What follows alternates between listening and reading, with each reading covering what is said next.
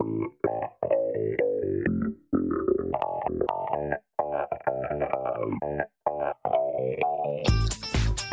and welcome to another edition of the Ulster Rugby Roundup. I am not Gareth Hanna, but instead Jonathan Bradley. Yes, after our host extraordinaire forewarned you of his absence last week, only to turn up anyway, he has lulled you into a full sense of security this time around and left you with me instead. Thankfully, our ranks have been bolstered by Michael Sadler. Hello, Michael. Oh, hello there. Good to be back. And Adam McKendry. Adam, nice to have you with us again. Good morning, gents. How are we? So, after last coming together a week ago to speak about a team in green ripping it up at the Aviva Stadium, here we are on the cusp of Ireland's autumn slate to hopefully preview the same. A proper autumn, as it were, where the big question is, Michael, how much will you miss last year's Autumn Nations Cup? Terribly, but not as much as I'm going to miss the Rainbow Cup, though. Well, leaving all those competitions that are best forgotten aside, I think personally we have an exciting slate of autumn fixtures. Japan, obviously, first up, one of the better rugby playing sides in the world at the minute, certainly one of the better sides to watch. The big one in many people's eyes of New Zealand in 2 weeks' time, and then finishing up with Argentina, who nobody needs reminding have proved fairly obdurate opponents in the past. But what has struck me as interesting over the past week or so is Ireland's willingness, both Johnny Sexton and Andy Farrell, to frame this autumn as really the beginning of the preparations for France 2023. Now, for a side who have in the past never agreed to look past the next day's training session, let alone the next match, what have we thought, Michael, of the way that Ireland have spoken about the World Cup in the build-up to this Autumn Nations? Yeah, well, as you said, it's a bit of a departure, isn't it? I mean, they have to be thinking about it, but it's one of those. It was one of those unsaid things, wasn't it? But I suppose you've got to give Andy Farrell some credit for the candour in which he's laid it on the line in this regard. Because you're right, it wouldn't normally be talked about like this. But perhaps this is another way of framing his time in charge that is going to be a little bit different in its approach, both perhaps inwardly and indeed outwardly when dealing with the public and making such statements. You wouldn't have got Joe Schmidt saying anything like that, I wouldn't have thought. But it is, he's absolutely right, it is what it is. And even if he hadn't said it, we would all be talking about it because we're into that area now where you are thinking about it. It's not just constantly in the background. It's coming a little bit further forward, albeit with each game it comes a little bit further forward. So I think what he's done is just get it out there, if you like, put it out there that this is what we're doing, though we all know he's doing it anyway. And there is a lot of work. There is work to be done, of course. We're still having the same conversations, though, and we will undoubtedly have shortly, about things like, halfback and, well, how many Ulster players are we going to get in this time, sort of thing.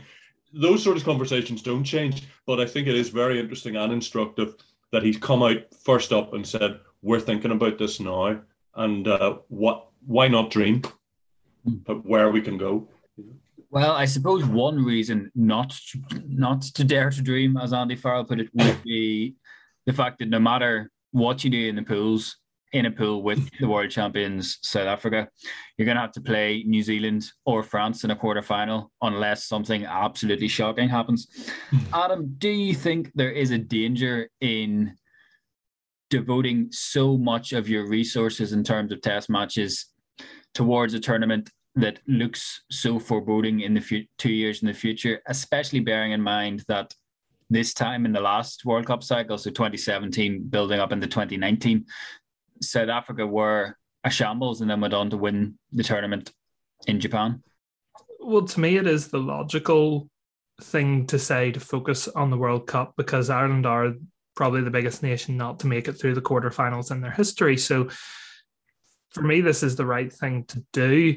But as you say, form right now is nowhere or is in no way an indicator of what might happen in the World Cup. So you do have to strike a balance of looking at what your team potentially is going to be. Like, I would imagine Andy Farrell and his coaching staff have probably sat down and looked at, these are the guys that we want to be our first choice 15, with a few guys sort of sprinkled around that you can rotate in and out as needs be.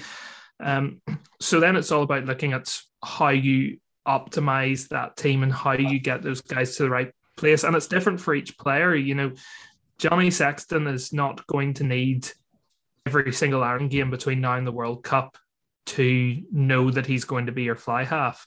But in a position like hooker, where you're maybe looking at Ronan Gallagher taking over and becoming your first choice hooker ahead of Rob Herring, well, maybe you need to make a transition at some point. Maybe you need to make a transition now. I think it all depends on how Farrell wants to use these windows. If he wants to use all these windows solely as preparation for the World Cup, then I think you're looking at quite a few changes in the team and in the squad. But if you're also looking to build a bit of confidence, which, as we say, is not necessarily something that you need, as South Africa have proven, then but if he does decide that that's what he wants, then you maybe stick with the tried and tested and you back them to get the results that you need against the All Blacks, against Argentina. So it all depends on how Andy Farrell sees it. But if, as he says, everything's geared towards the World Cup, I'd imagine he's looking with a longer term process in mind rather than short term. And Michael, Adam's touched on it there in terms of a few of the different positions that maybe still have question marks around them 2 years out from the World Cup. With 20 tests to go, starting with Saturdays against Japan until, at the very least, the wider squad is named for 2023, who do you think stands to benefit most from an approach starting now, looking towards that tournament? I'm thinking about some of those younger guys that maybe, in terms of winning you a game today, are behind more established figures, but who you figure that with the lion's share of those 20 games under their belts could be a real force come France in 23. Well, that is, of course, accepting the premise that what he's saying is entirely genuine and isn't covering for the fact he might lose all three tests. Then he can say, yes, but I'm building towards the World Cup. I think there are a number of players. Sorry, I'm just being a bit pedantic. There are a number of players who could very much benefit from this. So we are talking hypothetically here because we're not awfully sure what way he's going to mix and match this. The logical thinking is go strong for Japan, go straight into New Zealand, then do a bit of shifting about for the Argentina game. If, on the other hand, he loses both those games, I'm not sure just what he'll do here. Does he want a full 3 defeats in the autumn series heading into Six Nations? No, I don't think he will. But to answer your question in a very long-winded way, I think, people like Craig Casey have to be given more time. They've got to be given an opportunity to show a bit more what they can do. And perhaps in the same light, you could also argue the likes of James Hume as well.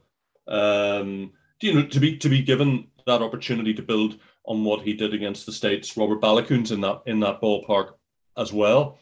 We're not sure exactly where they stand, though, in Farrell's bigger picture in relation to pushing through. Casey, we think, is the heir apparent at the moment to Conor Murray. So perhaps, yes, give him more game time. Elsewhere, you've got, Ronan Kelleher, Adam was saying he was pushing through. I think Ronan Kelleher already has pushed through. I think the summer July tests showed that. He started in both of them. So he's probably already there, I would think.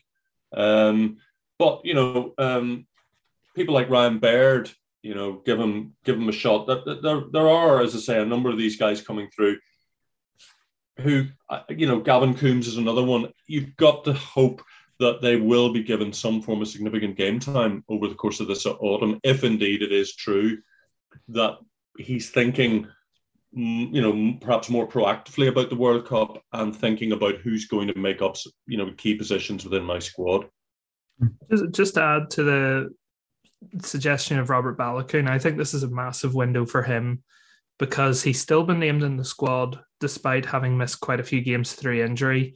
Wasn't as heavily involved against Connacht as he would have liked to have been. But in that Ireland back three, there's a lot of indecision in terms of who really are the first choice three. Hugo Keenan seems to have the fullback jersey he's made it his own.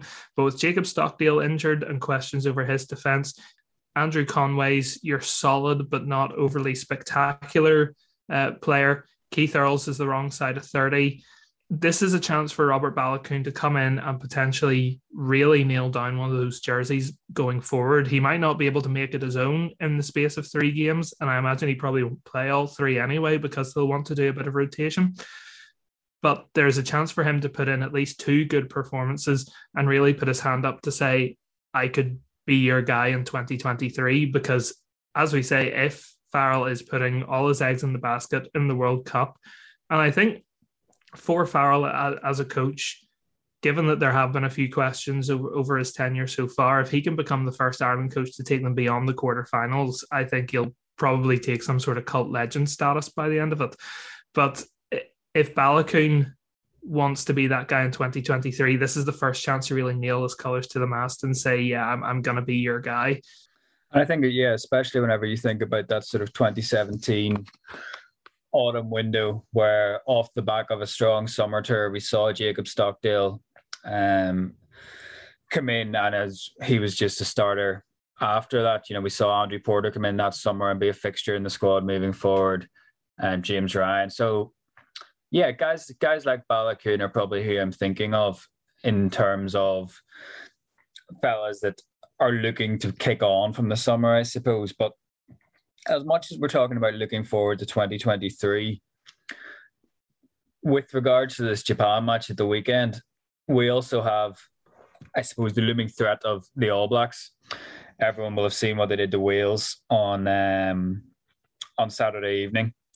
Andy Farrell has called them consistently the best team in the world last week. I don't know whether that means he thinks they're the best team in the world right now or over a period of time, but regardless. And I wonder how these two things align, because one of the things that Wayne Pivac spoke about after the Wales game was that he didn't feel like his squad were ready to match New Zealand's intensity, especially in the last quarter, given that New Zealand had been playing test matches for 6 months and his side had only been playing the league games, mix and match sides, no European games.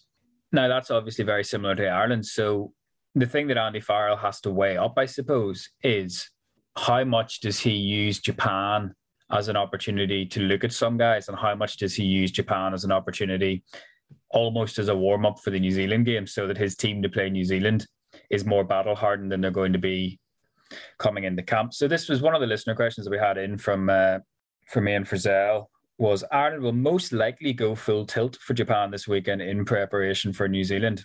Who from the Ulster contingent will realistically be involved in that? So obviously an awful lot of things are maybe different in light of the Connacht performance than they would have been had we had this conversation 2 weeks ago. But if we accept this premise that, as we think they will, Ireland are going to have to use this Japan game to get themselves ready for the week after, how many Ulster players are involved in that?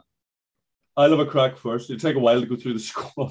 Realistically, not very many, I would think. And also I would think that Farrell has got to use this in some way as a ramp up for New Zealand, because Wayne Pivac's absolutely right, and Ireland are coming into this in exactly the same manner. And if you look at some of the tries Wales scored, conceded, there were wonderful tries for the All Blacks, but some of them were extremely soft. I think Pavaliki's try from the line out was just embarrassing. It was like a training exercise. Nobody touched him. Even Will Jordan's running when they didn't have any chasers, and a screen of players coming up towards him. We were, I think, front 5 players.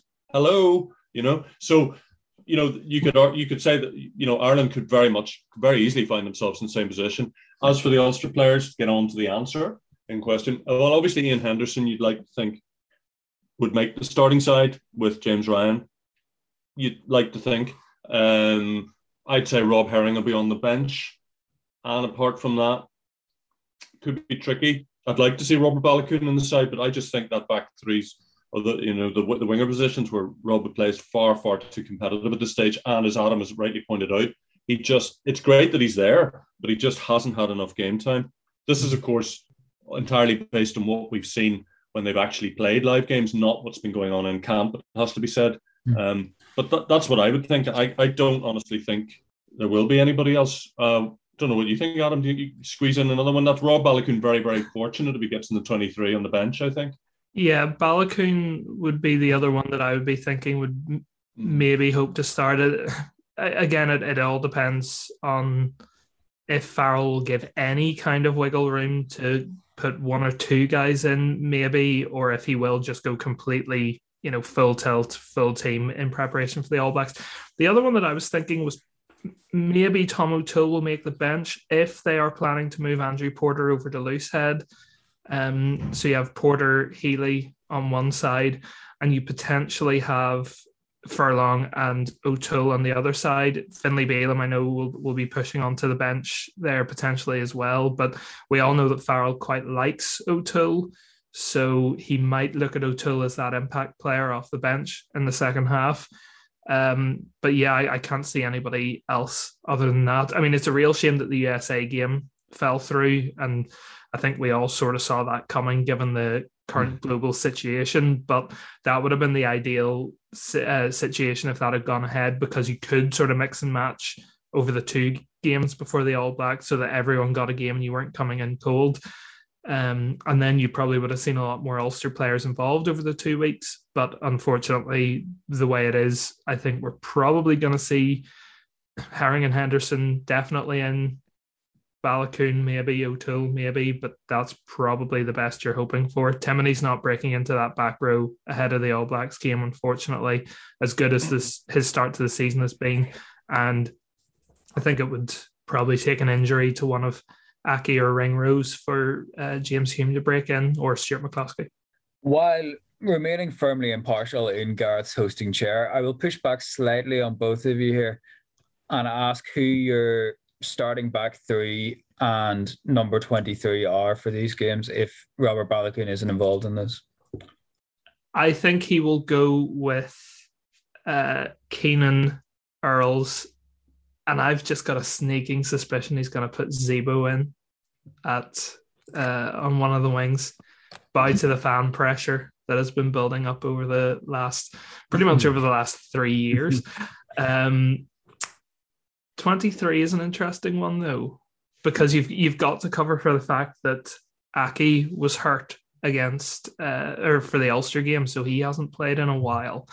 And I think if you have Carberry on the bench, you're covering 15, which means Keenan can swap to either of the wings. So it could be a case of you might have one of McCloskey or Hume on the bench potentially, but yeah, I think if you have Carberry on the bench, you're covered in the back three, because then you can shift Keenan about if needs be.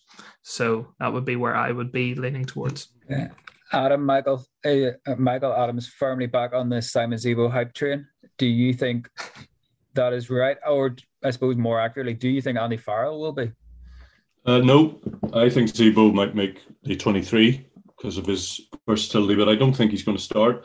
I think it's probably going to be Keith Earls and possibly Jordan Larmour, or possibly James Lowe if he goes really well in training, because he probably quite likes him. But I think James, I withdraw that. That's perhaps too dangerous. But he would quite likes James Lowe's physicality.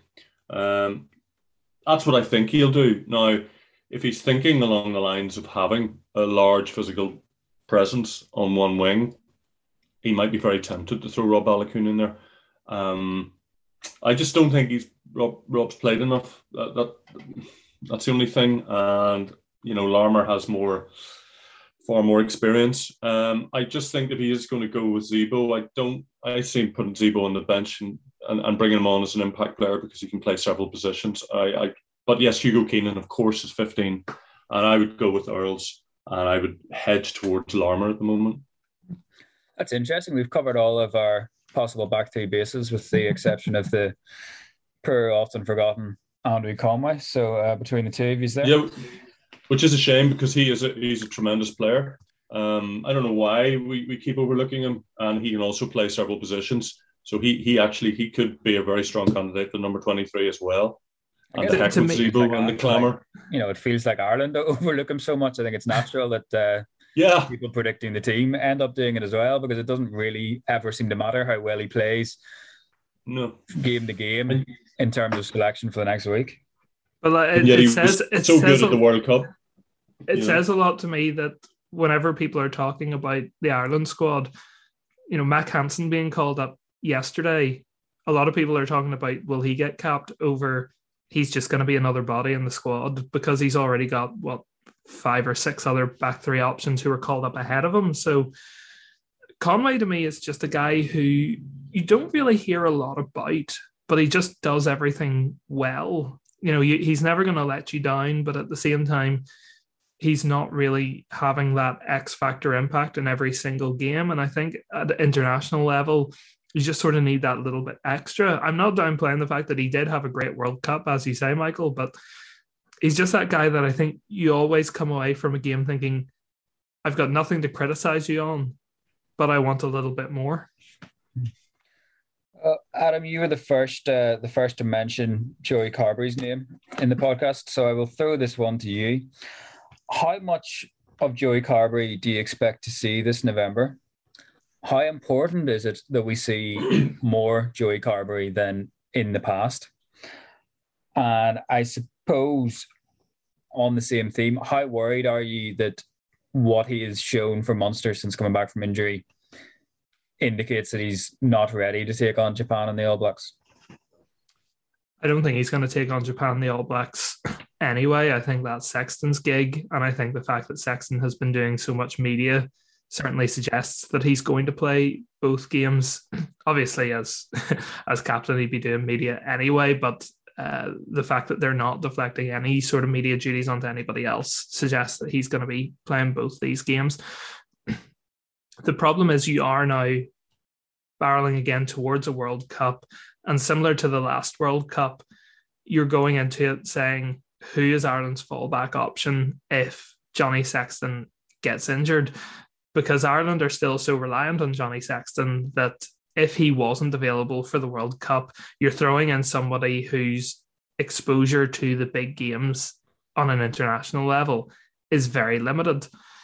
So at some point, whenever you're talking about the long term, and this is where it'll be interesting to see how Farrell approaches sort of the Six Nations and the autumn internationals and the summer tests moving forward. At some point, you've got to give somebody else games in the big games. You can't just keep rolling out Johnny Sexton and then say the World Cup comes around and Sexton's injured. You're suddenly relying on Joey Carbery to step up against the All Blacks. Personally, I would like to see him play more, but I understand that it is a very difficult situation. Again, I think if the USA game had gone ahead, you would have seen Carbery start 2 and Sexton start 2. But under the circumstances, if you're starting Sexton against the All Blacks, you got to start Sexton against Japan. And in that regard, it's unfortunate for Carbery, who will probably then start against Argentina. But looking a little bit more long term, I think you got to see Carbery or somebody. It doesn't necessarily have to be Carbery. I think everyone assumes it will be Carbery, and personally for me, I would like it to be Carbery because I think he is the number 2 still. I think he does have that the most rounded skill set of all the 10s playing underneath Sexton. But I think moving forward, you've got to start seeing a sharing of the load here, because Sexton is a player who you can drop back into the team at the snap of a finger and he will get back to that elite level that he has proven over the years. But you need to start giving guys experience, and Carbery is top of that list because you need somebody there. Yeah, that's a good point. Obviously, Sexton is somebody that has bounced back into big games before, having not played an awful lot of Pro 12, Pro 14, Celtic League, whatever it may be, and shown that he can get back up to speed pretty quickly. Now, Michael, as Adam has pointed out there, it doesn't have to be Joey Carbery. So I'll ask this question as a combination of Joey Carbery and Harry Byrne. As we know, obviously Billy Byrne's not in the squad this time around. So do you think that Joey Carbery and Harry Byrne will play more than 100 combined minutes over the course of these 3 games? And do you think that they should play over 100 minutes? I've picked a completely arbitrary number there to act as my over-under. I will admit that. That's a great question. 100 minutes out of the air. Only if Johnny Sexton breaks down in one of the games, I'd say. That's what I would say. I think he's locked in to playing him at 10 if he can. I'm not sure he'll be able to manage necessarily both tests now at 36 or whatever. He'll certainly go out with a plan to do that, to play both those tests and probably see out the most of the Japan one just to get some game time back in at this level. That leaves, maybe coming off, in the All Blacks game later on, or earlier, sorry, that might be the case, particularly if things are going badly. But again, try getting him off. This is a game the captain will want to play in. It'll be, in theory, his 101st test, and he doesn't want to come off. So you may well find that neither one of the two others will have an awful lot of game time at all until we get to the Pumas test. If Johnny Sexton has his way, now I'm suggesting there that he will overrule Andy Farrell in regards to what's going to happen. But for sure, he will want to play the majority of both those tests. I don't know that is the right thing to happen because I don't, this is a debate that just seems to go on, and it is extremely worrying that they don't appear to have a particularly viable alternative to him. Well and all that he's playing, he really oughtn't to still be, the main man. But here we are still having this conversation in, November 2021, with every indication being that he's going to remain in that position as long as he can stand and function at test level into the Six Nations, if not slightly beyond. And I know that Andy Farrell must realise this, like we all do. It cannot go on like this. So at some point, you're going to have to make a decision about what you're going to do. And it's very, very difficult because Joey Carbery's been very injury prone, not playing terribly well. Harry Burns in there, not experienced. Jack Carty seemingly not wanted. Billy Burns discarded. It's a real problem. And undoubtedly, it's a discussion that's going to be had many, many times as we move forward, unless, of course, Johnny Sexton is unfortunate enough to pick up a season-ending injury. But even if he does, it's still the same conversation. Who's he going to turn to, and how's it going to go? I don't know. I mean, you go out against Japan, New Zealand, and you want to put your best team on the pitch, and he is the best 10. And I mean, that's it. Why on earth would you want to do anything else at this juncture? You wouldn't, particularly as he's your skipper and one of your key players. But it's beyond an Achilles heel now. It is a sort of situation that's waiting to go very badly wrong, and we don't really seem to have, a particularly obvious alternative here. Yeah, I think the bigger concern from this is not Ireland's over-reliance on Jonathan Sexton. It's where that over-reliance comes from, and that's from the other three provinces. Nobody has produced a fly half that is anywhere close to replacing Jonathan Sexton, because we're not coming into camp here saying Johnny Sexton is our number one fly half, but we've got two guys who are really pushing him. It's Jonathan Sexton is our number one fly half, full stop. So it's not even like Ireland are unhealthily over-relying on Jonathan Sexton to the detriment of other options. It's Ireland are unhealthily over-relying on Jonathan Sexton because they have to over-rely on Jonathan Sexton. Like, if you put Carbery in for that All Blacks game, would you be confident that he would lead them to the victory in that game? Not anywhere close to as confident as you would be as if it was Jonathan Sexton steering the ship, and the same with Harry Byrne. So to me, I don't know if that can be solved by playing them in international games. It will help, but will it necessarily solve the problem? Or are Ireland just facing a situation where their fly halves need to be showing more at provincial level first? Well, I suppose any card-carrying members of the Joey Carbery fan club that are out there will point out that it was him who saw the game against the All Blacks in Soldier Field in 2016 after Johnny Sexton had gone off. But, Michael, by saying that Carbery is your backup 10, that means that Carbery is not your fullback. If you have Bundee Aki at 12, as good a player as he is, he's not a playmaker. How much of the reliance on Sexton is due to a lack of other options at 10, and how much of the reliance on Sexton is a different kind of dependency that comes from him being the chief playmaker and perhaps even sole playmaker in the backline? And is there any way that we can fix that over the course, or make moves to fix that over the course of the next 3 games?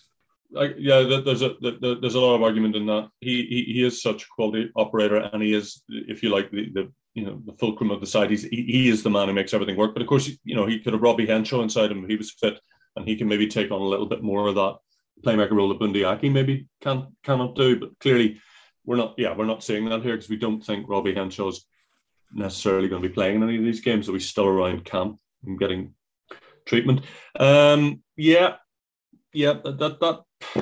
it's true, but then again, Sexton is such a quality player. And again, what we had before, if you look back to when Ronan O'Gara was phasing himself out and Johnny Sexton was coming through, we had one quality player going out and one quality player coming back, coming in and taking that position. We haven't had that here before. We haven't had that this time. We're not getting that. We're not getting somebody coming through and being able to lay adequate claim on the shirt, largely, presumably, because Carbery's injury issues have got in the way of that. As you rightly point out, he did close out that game. But that's like saying sort of Andrew Conway played well in the World Cup. That was then, this is now kind of thing. It is a problem. So, they're so reliant on him, so reliant on every aspect of what he brings through his distribution, through his line kicking, through his place kicking, everything, which is why I suppose there was some surprise, even eyebrows raised, that he was prepared to take on the captaincy as well, because it was thought process at the time that this may well be simply too much on one man's plate. But he has it all on his plate. And as such, it's a strength, but it's also, a weakness, because you look around and there aren't other players necessarily in the position to back him up, or even to perform some of the functions that he performs on the field. And that is indeed a very fair point and quite a problem as well.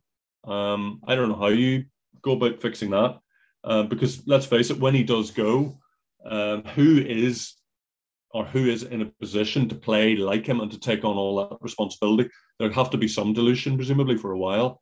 But he seems to have, if you like, amassed more and more as he's gone along. And you would have thought it would be getting less now, wouldn't you? Because of the stage he's at in his career. I think that's actually very worrying. And I don't know how they go about fixing that at the moment. They need to get, that playmaker outside him, or somebody anyway taking on more responsibility. I suppose you could argue Conor Murray does that to a degree with kicking and so on, and other decision making. But fundamentally, they're so reliant on him that it is rather worrying that they need him so much to do so many different things. And bear in mind that if they want to get Craig Casey game time as Conor Murray's heir apparent, you're probably wanting him to play with Johnny Sexton, because he's already got that provincial link with Joey Carbery that you don't really need to further, because they already have it.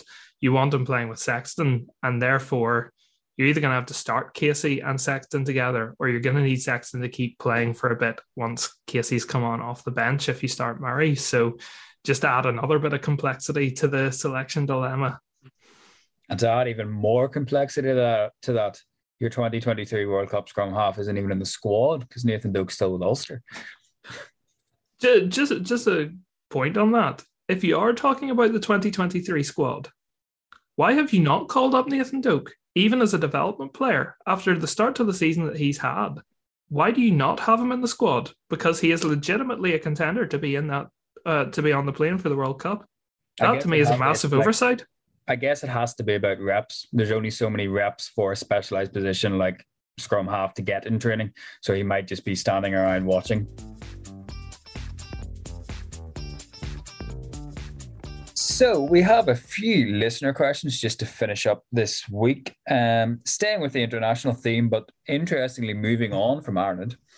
JW wants to know, what are your thoughts on Bradley Roberts getting called up to the Wales squad? Now, there's so many different elements to this, I suppose. Michael, so I'll ask, what do you think about Bradley Roberts becoming a Welsh, or potentially becoming a Welsh international over the next couple of weeks? But more specifically, what do you think it means for his Ulster future? and perhaps what even it means for the Ulster future of John Andrew, who we haven't yet seen this season because he's been behind Bradley Roberts, who presumably is now looking for a move to Wales. Well, I think, it blindsided everybody, didn't it? Nobody really saw that one coming. I think probably in, like Peter Nelson, either we'd forgotten or we didn't know that there was any possibility of Pete's situation, a Canada connection. Of course, if you just looked into Bradley Roberts, you would see that he'd already played there and there was a link with paternal grandmother. And clearly he's very happy, as you would be. A test team comes along and said, would you fancy it? And he's gone, yeah. So he's gone over them. The understanding is he stays. And as such, he may well be capped in one of their tests. If it is true that he's staying, the likelihood you would think would be maybe they give him a cap against Fiji or something like that, and then that's it. He's locked in there. I would say, yeah, that will very much shorten his time at Ulster, I would think, if he does get this cap. And that he probably will shift over to Wales, because if they're interested in him in any way as a test player, I would say they will offer him something to go over, and he will go. For Ulster, it doesn't look well. The choreography doesn't look ideal. You're in the Irish system. Ideally, you would qualify for Ireland, and the Welsh have stolen in there and dangled this in front of Bradley Roberts. And for John Andrew, who hasn't been seen, well, you'd imagine that he suddenly finds himself potentially coming up again in the stakes, unless somebody like Tom Stewart comes through after this season. But certainly, if Bradley Roberts plays for Wales, and even if he doesn't play for Wales, it would appear that his future at Ulster is probably not going to be in the long term. You would wonder then something of a paradox, Adam, that a player becomes an international or shows the form to become an international and instantly becomes less valuable to his employers. I guess we're going back to, off the top of my head, but Simon Danieli, the last time a home nations international was playing for Ulster that wasn't an Irish player. But it comes back to this idea of, are we trying to win a game today or are we trying to win a game tomorrow? So if you're Dan McFarland, what are you doing, having decided over the first 5 weeks of the season that Bradley Roberts is your second best hooker to win those games? Like, what are you doing when Ulster play Leinster or Ulster play the Ospreys, knowing that you are now far, far more likely to be relying on John Andrew, who was one of Ulster's most consistent players last year, relying on John Andrew next year than you are going to be relying on Bradley Roberts next year? $1 million question, isn't it? I almost wonder, do you make a clean break now? Do you say to Bradley, like, this could all be solved by Wales not capping him, by the way. If he doesn't get a cap, he's still Irish qualified, and he could come back and still potentially play for Ulster for the next 5 years if he doesn't get called up again to Wales. Equally, as soon as he gets that first cap for Wales, you as Dan McFarland know that you will not have his services beyond the end of the season. So if I would say Dan is probably, if he hasn't already, he's probably desperately trying to get Bradley on the phone and asking him what his intentions are, because if he wants to continue pursuing the Wales route, then I think it's best for all parties just to make a clean cut now and move on, because as good as he has been to start the season, and Bradley Roberts has really impressed me. He has a real abrasive style in the loose that I don't think any of Ulster's hookers have.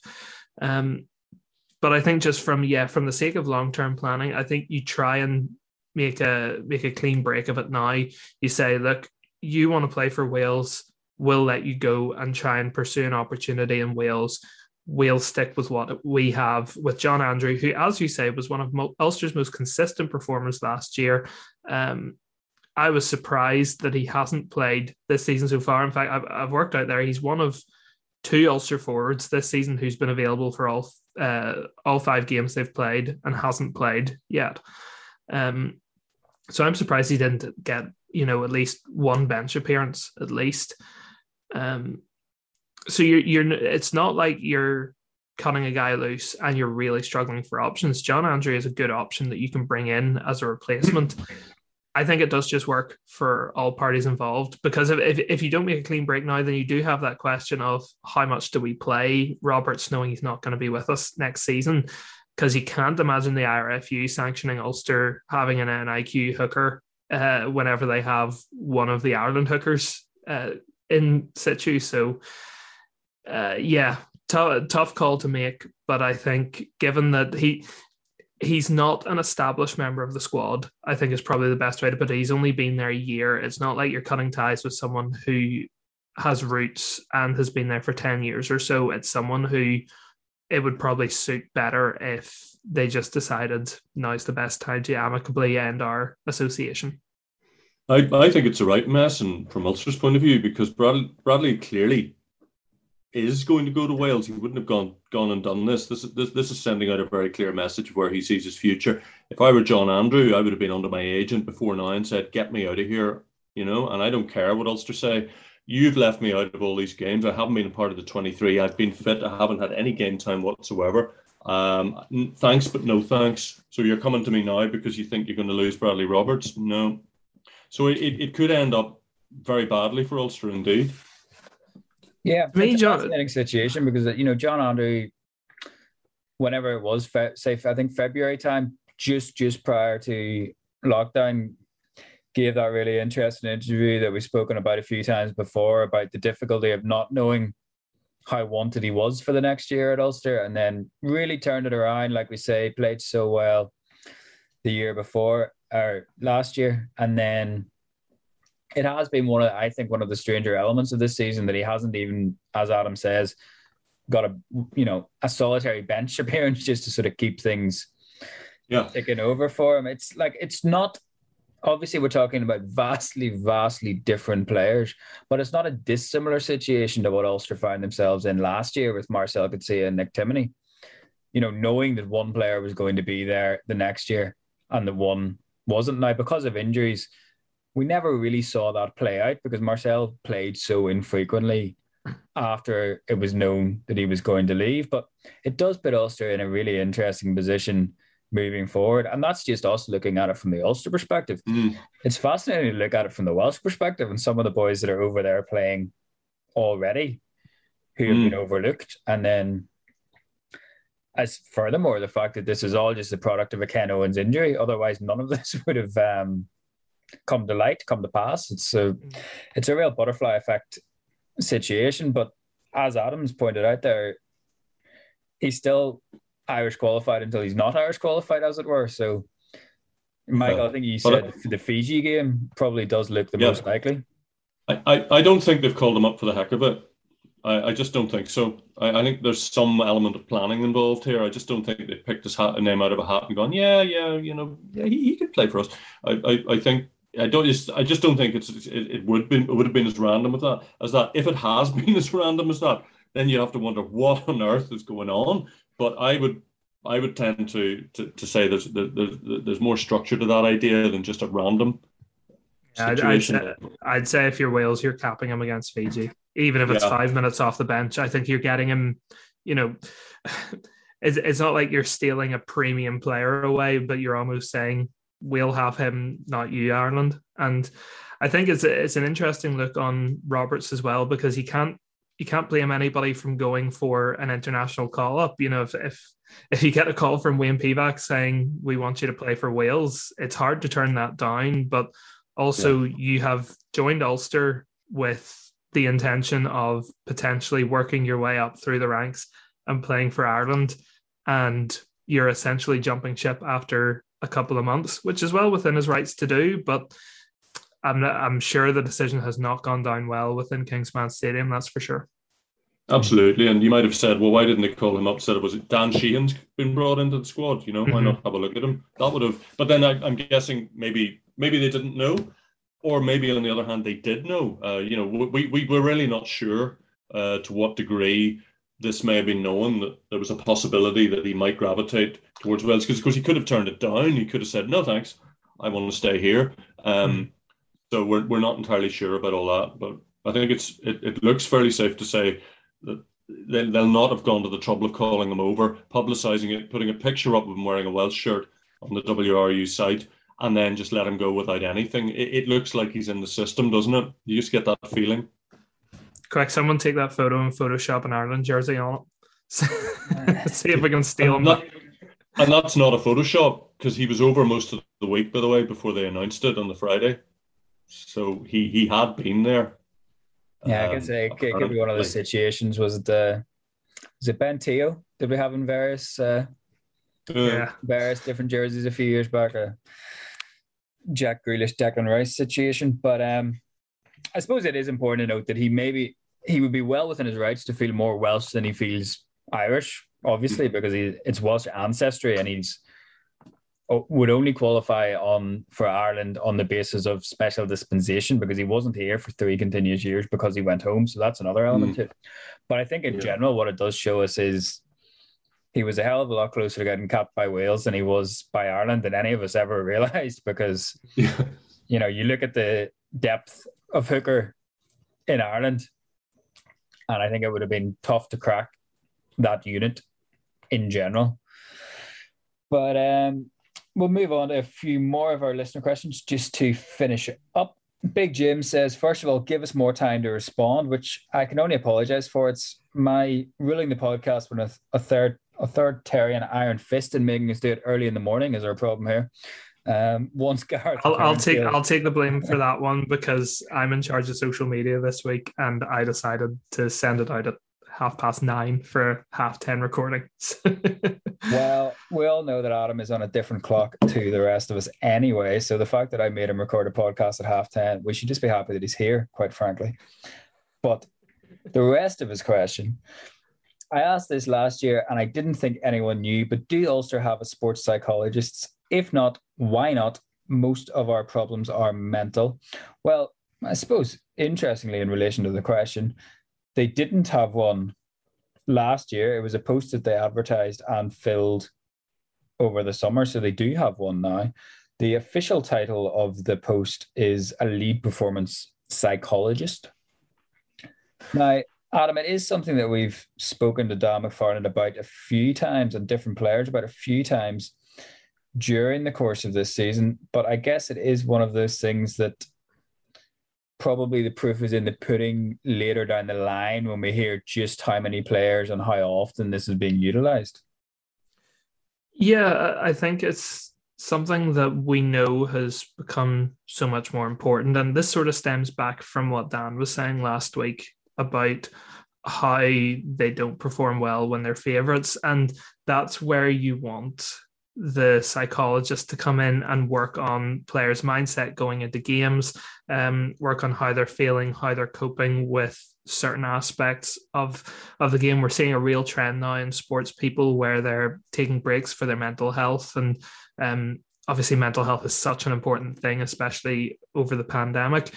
So it's just very interesting that they have taken that step towards really addressing the mental side of the game, because as we touched on last week, if you cannot perform whenever you're expected to perform on the pitch, then you're not going to be able to lift trophies or lift silverware. And that's ultimately where this team is wanting to go. And other teams have utilized it to the extreme and it really works. So it's not a surprise to see Ulster going down that road. It's a very important role now within a team. So for Ulster not to have one for such a long time is actually quite a surprise because of the role that they do play within teams now. But they've now addressed it. So I would imagine one of the things that they will be working on is that mentality of trying to perform whenever they're expected to. And just our final listener question for the week has come in from Peter Lockhart. Fairly open-ended. What are your thoughts on Matty Ray? Well, that's it. There's nothing else as to what he brings to the team. I guess there's nothing else to the question. What do we think? Yeah, Matty Ray. Well, I mean, clearly he brings an element of physicality to the team. He brings a line-out presence to the team. He's been doing okay. Doing okay up to now. I think he can also, am I right in thinking he can cover lock as well? I think he can. Schools Cup winning lock, no less. Yeah. Okay, yeah. All right, Jim Neely. Yeah, the new Jim Neely. Yes. Beat Ian Henderson and Stuart Holdings BRA in a final. Yeah. I don't know. I mean, is he going to be part of the frontline back row when Vermeulen comes? We don't. Possibly, yeah. Possibly, yeah, because he does some on scene work. He wouldn't be the most eye catching of players, but he's constantly working, and I think it's really his physicality and size, and as a line-out option, which is what is really going for him. I don't know what Adam thinks. But, yeah, he's the kind of squad player that I think every team needs. The guy that's going to give you consistently good performances to get you through those Zebra games, the Benetton games. And then he has the potential to produce some really good performances. Like I remember at the start of last season, the season played during the pandemic.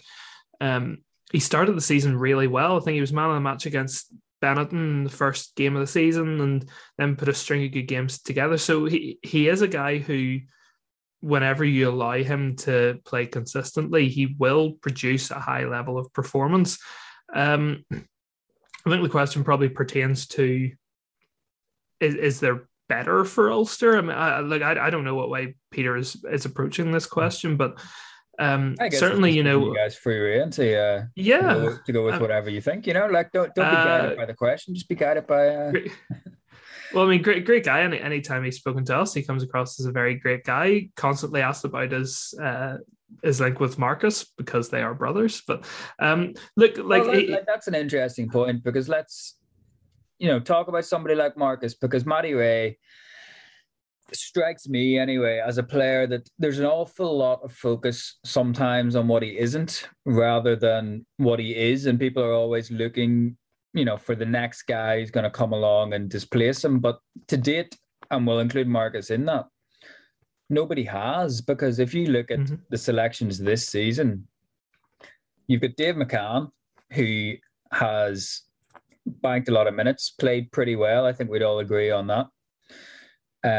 Nick Timoney, who is Ulster's best back rower. Then you've got Sean Reedy and Matty Ray. So within those four guys, of the ones that are available, you have your first choice unit at the minute. Now, Jordy Murphy's going to come back into that whenever he's fit. Dwayne Vermeulen's going to come into that whenever he arrives. But what Matty Ray is offering for the type of player that he is, and I think it's fair to say that is not in Ulster's first choice back row when everybody's fit and available. I think he's improving as a player. I think he's taking more ownership in terms of you'll see him pop up with a lot more carries and things like that. And I'd be curious to know what you guys think. I view him, like I said, as one of those players that people are always pointing to, being like, well, why can't he do this? Why can't he do that?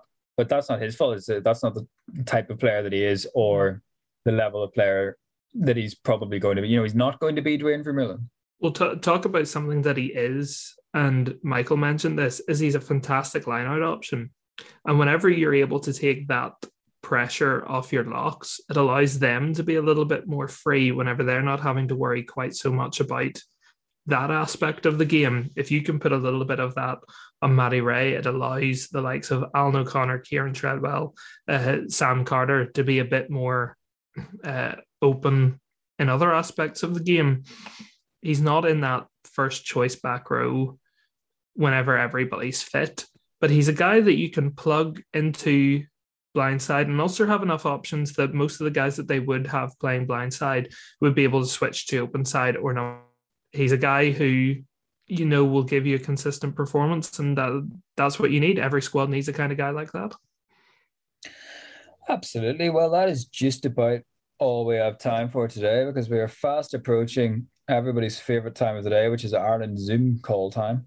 So we will be back next week. I will again be hosting, because Gareth will again not be here. We'll be looking back at Japan and looking ahead to the visit of the All Blacks. So from myself, from Michael, from Adam, thanks for listening.